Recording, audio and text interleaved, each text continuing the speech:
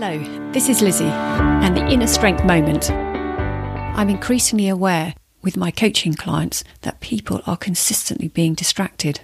I, like you, are probably the same. Technology and the things on our technology are being made so we are curious about what's being put on there. We have a fear of missing out. Yet it's these very distractions that allow us to not do what we feel we want to do. Days are extended because we're packing our time as our concentration drifts to things that actually aren't important and urgent. So what distractions do you have? Is it family, things at home, the distraction of things that are going on in the world of social media, and the emails that are constantly pounding in on you? I've mentioned before the great work of Cal Newport, his book, Deep Work, and his other book, Digital Minimalisation.